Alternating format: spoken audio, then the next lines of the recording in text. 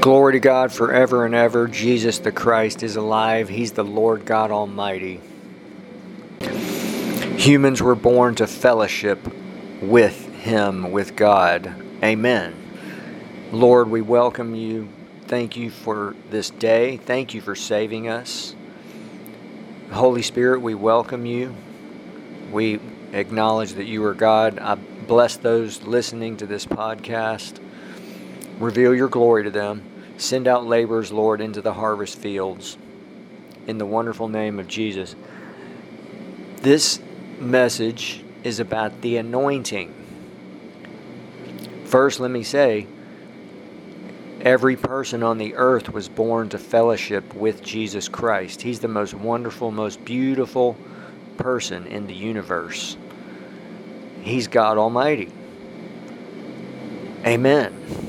The Holy Spirit is the Spirit of Jesus Christ, the Spirit of the Father.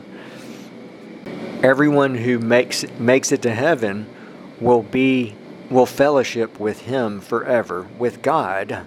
Amen. And they will be in the anointing, and the anointing will be in them. The anointing is both an eternal revelation and simple. It's If I wanted to give a 30-second summary, it would be that it's the presence of Jesus Christ, the glory of the Lord Himself.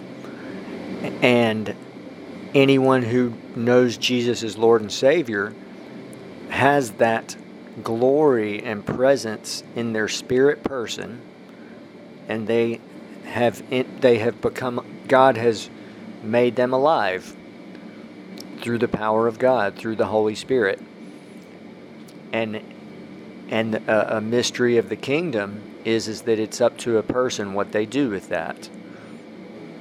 Okay, a great man of God says the anointing is a precious substance. It's a heavenly commodity.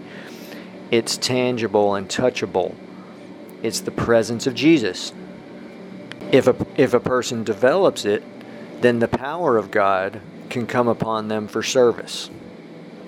Okay, I'm giving this message because this week I'm speaking primarily about the theme of the third gospel, the Gospel of Luke, that Jesus is the Savior, the Messiah. And in that gospel, in Luke 4:18 and 19, Jesus revealed the anointing. He was quoting Isaiah. And it's truly a glorious and a fascinating thing that God sent His Son to the earth. Jesus Christ became a man, and He was anointed. And He literally said, "The Spirit of the Lord is upon me because He has anointed me." And He was fully man. That's why we can be anointed. So when that happened, it was really God anointing God. But Jesus was fully man. And so it's very significant that this is preserved in the Bible, that the anointing was revealed in Luke. Jesus is the Savior, the Messiah. In the first gospel, He's the King, and much more. Amen. That's the main theme of Matthew. In Mark, He's the Son of Man. And then in Luke, He's the Savior, the Messiah, where that anointing is what saves. And I believe that's in 1 John. But basically, when someone's born again, no matter who they are, they receive the anointing in their spirit person. They may not even know what they have. In fact, in the born again phase, the first of 4 phases of knowing God, someone can see the kingdom, but they haven't entered it. Jesus said that very clearly. When someone's born of the Holy Spirit, then they enter the kingdom. Amen. And that kingdom of heaven is it's so glorious. I want to keep this simple though, because it's simple and so glorious. It's the Lord Himself in a relationship with Him. And if someone develops that, then they can move into the phases of knowing God. And in fact, we can even go into the phases every day. The third phase is the baptism of the Holy Spirit. We can receive that every day. That's something actually new that I've learned recently. And then the fourth phase is fellowship with Jesus. I just want to say this and say it again and again. We need to hear this, because this is what humans were born to fellowship with Jesus Christ. His glory is beyond words. And that's, one of the reasons we miss it is that we're doing everything else, even studying the Bible, when really it's a relationship with Him. And I've been mentioning something in recent messages, okay? Most people in the world do not know or understand that humans were born to fellowship with Jesus. Okay? We know that because most people are not saved. I mean, that's a tragedy.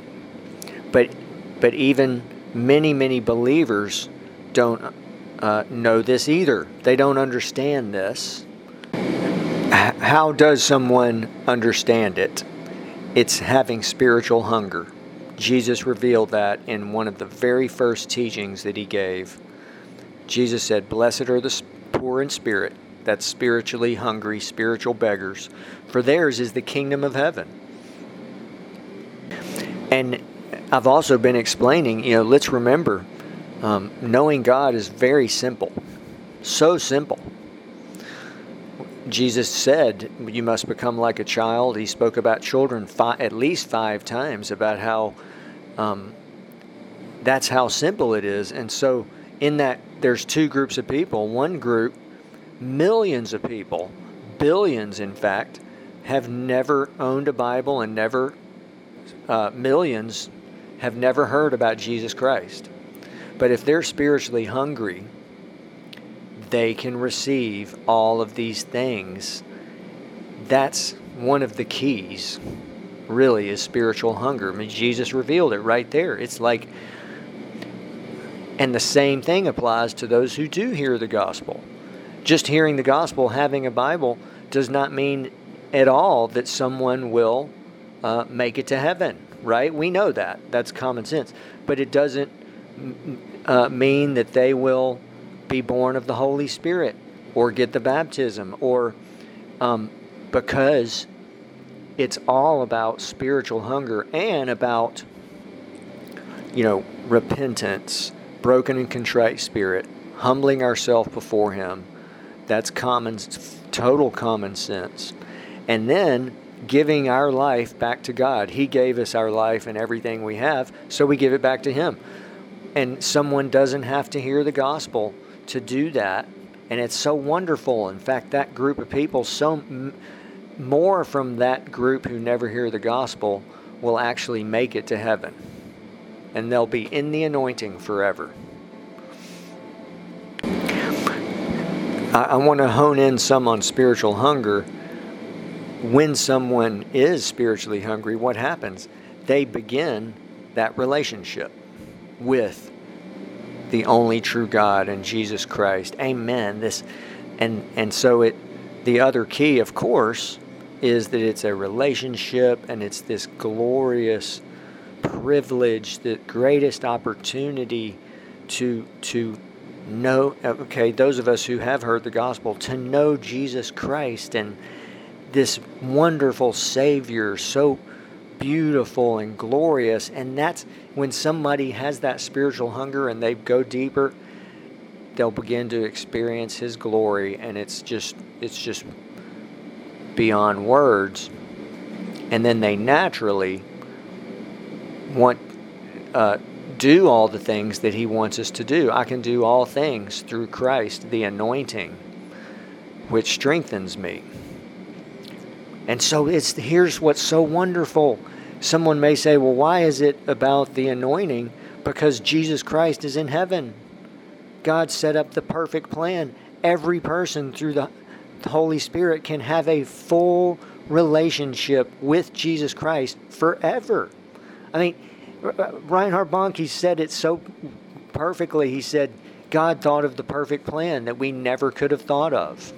We never would have dreamed to think that this wonderful Savior, when he was on the earth, they knew really, well, large crowds followed him, right? 20,000 people, 30,000, just so many people, okay? They saw the miracles, the power of God, and they, of course, they knew he was something very special, but actually, Jesus asked his disciples, and he said, who do they say that I am? And the disciples said, well, some say John the Baptist, some say prophet Elijah. They still did not realize, most of them, that he was the Christ, the Messiah. Okay. So I said that because if Jesus Christ was on the earth now, let's say he was in Israel or some country, well, we would want to go there immediately. We'd do anything we could. Well, we have Jesus with us all the time. Amen. And this is a revelation of God's love, his mercy, his graciousness, his giving nature, everything about him. He's given his Son to every person in the world can receive what is actually God himself, the gift of God, treasure hidden in a field. Amen. And so I just wanted to present this. It's very eternally significant that it's revealed in Luke. The anointing is revealed in the Gospel of Luke.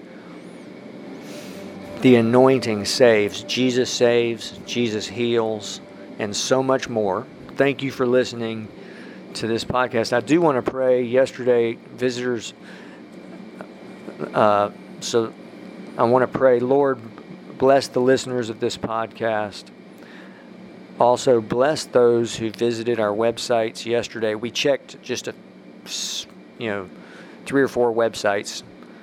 We have about 45 websites, but so bless those people, Lord, in Cyprus, which is in the Middle East, I believe, Trinidad and Tobago, Hong Kong, China, Indonesia, Singapore, Turkey, South Africa, Joburg, South Africa, India, Mumbai and another city in India, Ukraine, Australia, Queensland, Australia, London, the Netherlands, Germany, Sweden, France, Seoul, South Korea, Russia, in the U.S., New York City, Los Angeles, Oregon, Washington State, moving towards the east, Las Vegas, Dallas, Kansas City, Chicago in the Midwest, Virginia, Washington area, D.C. Bless them, Lord. If they're not saved, save them, fill them with the Holy Spirit, reveal to them your glory. Amen, amen.